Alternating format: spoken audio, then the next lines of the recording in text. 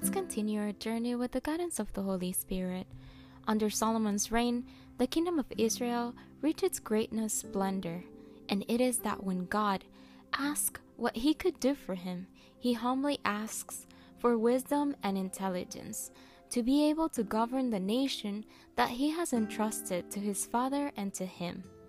And this pleases God so much that he does not only grant his request, but also grants him much more.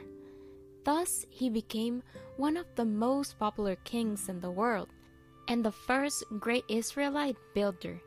He rebuilds and fortified cities, erects places and recreational sites, and builds his masterpiece, the Temple of Jerusalem. On 1 Kings chapter 11, verse 42, we find that the time that Solomon reigned in Jerusalem over all Israel was 40 years.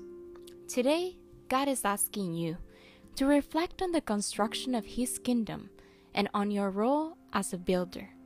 The Bible tells us that the Lord blesses Solomon with wisdom, riches, and honor, fulfilling the promise he made to David, his father.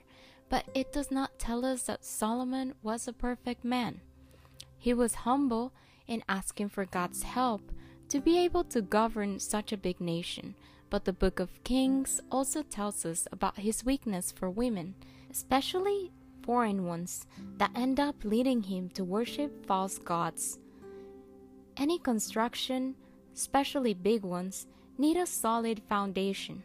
And today, God asks us that as builders of his kingdom, we let the base or the main thing in our lives be him and his love.